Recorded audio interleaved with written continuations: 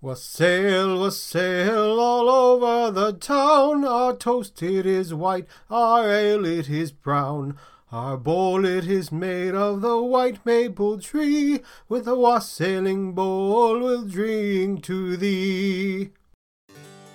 When you hear the lyrics aloud to the Gloucestershire Wassail Carol, you can almost feel that hot cup of alcohol in your hand as you drunkenly sway to and fro, singing at the top of your lungs around the Christmas tree. The drink, wassail, conjures images of caroling revelers dressed in boughs of holly and fir, with wooden crocks full of good cheer in a Bacchus-type parade through the city streets. It's nostalgia wrapped in a warm blanket of mulled wine, nutmeg, and floating orange slices. A celebratory holiday gathered around a highly decorative punch bowl. But wassail has a muddled heritage. Is it warm booze? An action verb? A hearty salutation? A song?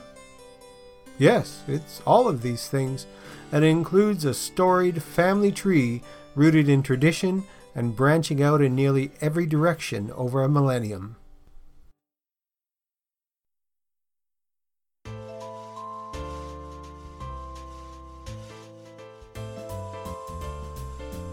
Welcome to Season's Eatings, the podcast which dives into the history and origins of your favorite Christmas foods. We're now into the Ber months of the year, heading towards Christmas. They are called the Ber months because from now on in, the months end in BER. Also, now is the time in the northern hemisphere where there starts to get a chill in the air. You can feel the coolness in the morning and the frost is close at hand. It's also a time when apples are ready for harvest. So in this episode, we are grabbing our favorite Christmas mug and shouting a cheer to our friends and family as we explore wassail. But first, I ask a small favor. Please subscribe to the podcast so you don't miss a single episode of Season's Eatings. You can also find Season's Eatings on Facebook. Just search for Season's Eating Podcast. If you can, leave a review on Google, Spotify, or Apple Podcasts so others can find and learn about the rich history of Christmas foods. And finally, if you want to leave a request for future episodes, have a question, or just to chat, I would love to hear from you. You can email me at seasonseatingspodcast@gmail.com.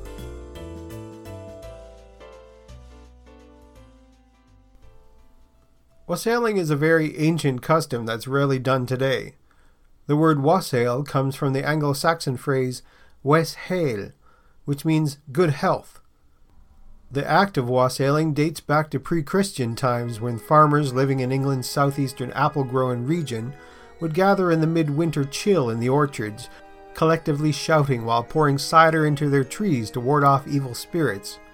By wassailing their crops in the winter, it was said to ensure a healthy crop in the spring. As Christianity began to spread, this ritual evolved further into singing and drinking to the health of the next season's crops on Twelfth Night, the last night of the traditional Christmas season. It seemed only appropriate to attach the celebration to Christ's birth and his visit from three wise men with the hope for a good yield in the orchards in the coming year. It also assured them not being burned as heretics under the ever-watchful eye of the church. Originally, the wassail was a drink made of mulled wine, curdled cream, roasted apples, eggs, cloves, ginger, nutmeg, and sugar. It was served from huge bowls, often made of silver or pewter. Jesus College and Oxford University has a wassail bowl that is covered with silver. It can hold 10 gallons of drink. Wassailing was traditionally done on New Year's Eve and Twelfth Night, but some rich people drank wassail on all the 12 days of Christmas. The wassail drink mixture was also sometimes called lamb's wool, because the pulp of the roasted apples looked all frothy and a bit like lamb's wool. Another popular Christmas drink similar to wassail is mulled wine. Red wine is heated with spices such as cinnamon, cardamom, anise, and cloves. Dried fruit like slices of orange are added to give a slight citrus flavor to the wine. Mulled wine originated in the 2nd century. It was created by the Romans who would heat wine to defend their bodies against the cold winter.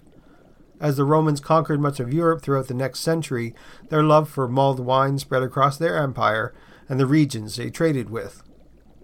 The legions brought wine and viticulture with them up to the Rhine and Danube rivers and to the Scottish border along with their recipes.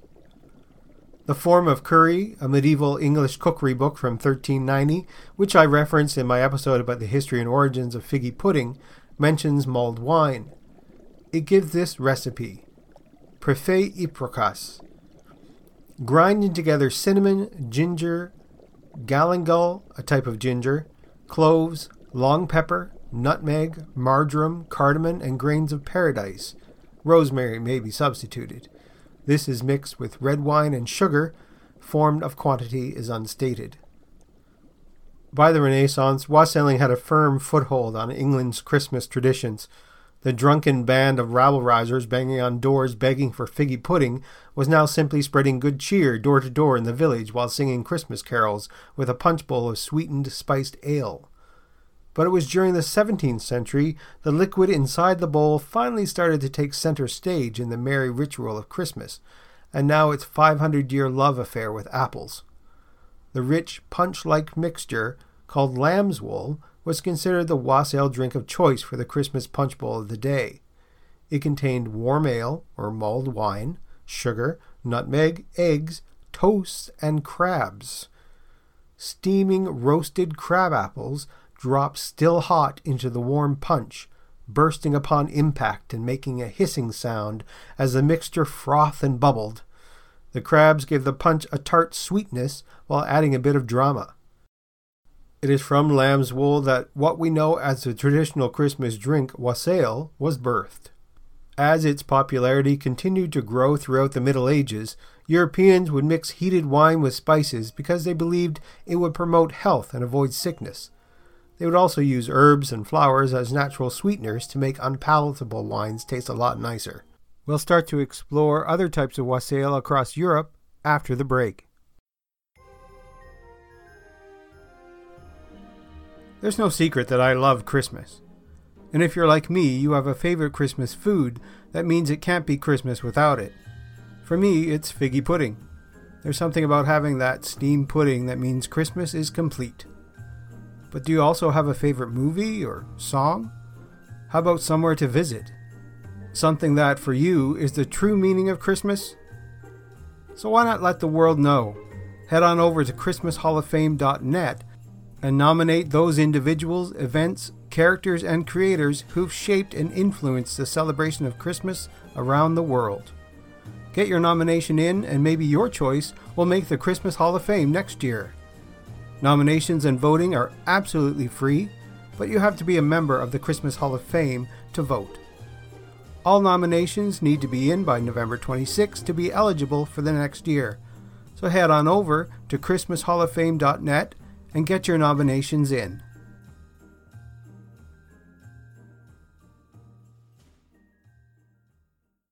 Hello, this is Todd Killian from the Christmas Clatter podcast. What makes Christmas special to you? Is it the movies or the music, the food or family, the gifts or decorations? Maybe those quiet moments of reflection. Whatever it is, join me for Christmas Clatter, a monthly podcast dedicated to everything that makes Christmas special. Visit ChristmasClatter.com for all social media links and find Christmas Clatter podcast on all podcast apps. Thank you, and remember, keep Christmas hope alive every day.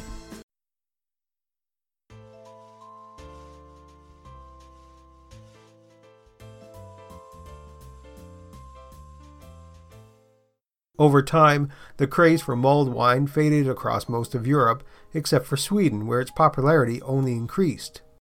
Claret, which is Ren wine, sugar, honey, and spices, and Lutendrank, various spices, wine, and milk, were just two of the variations that the Swedish monarchy made famous over the coming centuries.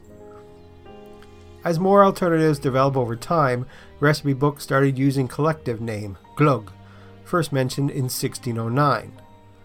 The next big adaptation took place in the 1800s, when cognac's glögg started to become popular too. Glögg recipes vary widely. Variations commonly start over white or sweet wine or spirits such as brandy or cognac. The production of glögg begins by boiling water and adding spices to it. After a few minutes of simmering, The mixture is sieved and fruit juice, wine, or clear spirits are added. The most common spices in glögg are cloves, cinnamon, cardamom, and ginger.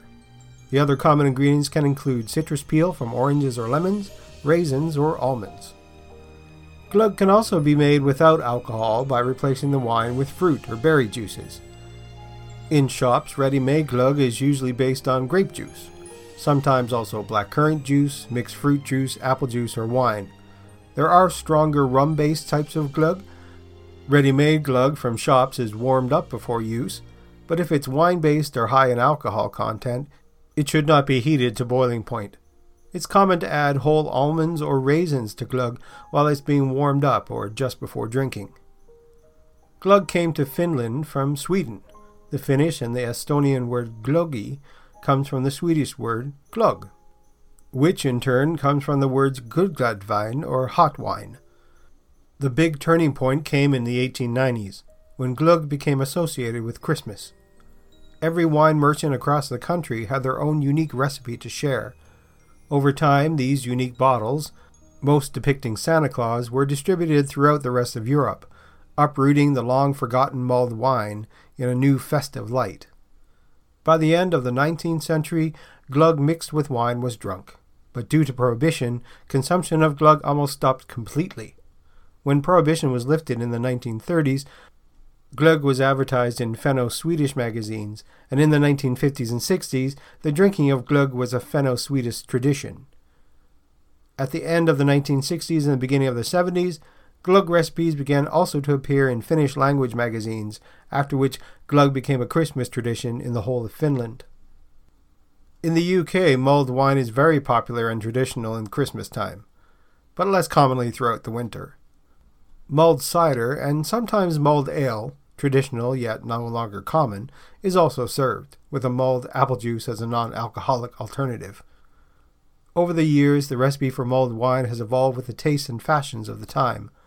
One Victorian example of this is Smoking Bishop, mentioned by Charles Dickens but no longer drunk or known in modern culture. It was especially popular in Victorian England at Christmas time, and it appears in Dickens' story A Christmas Carol. "A Merry Christmas, Bob," said Scrooge with an earnestness that could not be mistaken, as he clapped him on the back. "A merrier Christmas, Bob, my good fellow, than I have given you for many a year. I'll raise your salary and endeavor to assist your struggling family, and we will discuss your affairs this very afternoon over a bowl of Smoking Bishop, Bob." Smoking Bishop is made from port, red wine, lemons or Seville oranges, sugar, and spices such as cloves. The citrus fruit was roasted to caramelize it, and the ingredients then warmed together. There's a persistent myth that the name comes from the shape of the traditional bowl, shaped like a bishop's mitre, that in this form it was served in medieval guild halls and universities. A more traditional recipe for mulled wine can be found in Mrs. Beeton's book of household management on page 929 in the revised edition, dated 1869. To mull wine. Ingredients. To every pint of wine, allow 1 large cupful of water, sugar, and spice to taste. In making preparations like the above, it is very difficult to give the exact proportions of ingredients like sugar and spice, as what quantity might suit one person would be to another quite distasteful. Boil the spice in the water until the flavor is extracted, then add the wine and sugar and bring the whole to the boiling point. Then serve with strips of crisp, dry toast or with biscuits. The spices usually used for mulled wine are cloves, grated nutmeg, and cinnamon or mace. Any kind of wine may be mulled, but port and claret are those usually selected for the purpose, and the latter requires a very large proportion of sugar. The vessel that the wine is boiled in must be delicately cleaned and should be kept exclusively for the purpose. Small tin warmers may be purchased for a trifle, which are more suitable than saucepans, as if the latter are not scrupulously clean, they spoil the wine by imparting to it a very disagreeable flavor. These warmers should be used for no other purpose. Over the next several decades, mulled wine had become a global phenomenon, with countries all over the world creating their unique blends. Variations now include everything from red and white wines to sangria blends and vermouth to port, each country's method slightly different from the next. If wine isn't your thing, Try mulling cider this winter to assail your senses and warm your spirit. You might not be able to bottle holiday cheer per se, but a hot cup of mulled wine is a great way to get Christmas in a glass and survive the season with a comfortable glow. Thank you for joining me on this episode of Seasons Eatings. If you want to learn more about your favorite Christmas foods, I would love it if you could subscribe to the podcast. That way you won't miss any other episodes. You can find Seasons Eatings on Spotify, Apple Podcasts, Google, Stitcher, or wherever you download your favorite podcasts. You can also follow Seasons Eatings on Facebook. Just go to facebook.com/Seasons Eatings Podcast. And finally, I would love to hear from you. You can send suggestions for future episodes, comment on previous episodes, or just chat. Just email me at seasonseatingspodcast@gmail.com. And if you love Christmas as much as I do, head on over to mymerrychristmas.com. They've been blogging about Christmas for over 27 years.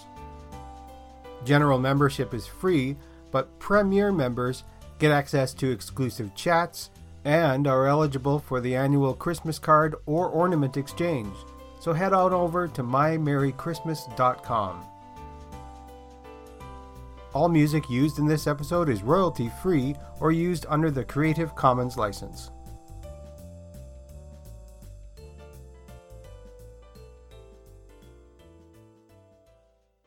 Save big money at Menards. Let the fresh air in and keep the bugs out with replacement screen for your doors and windows from AdForce. It's easy to install, durable against the elements, and comes in a variety of types to suit your needs. Repair your screens today with a roll of replacement screen on sale through May 5th. And check out more great deals happening now in our weekly flyer on Menards.com.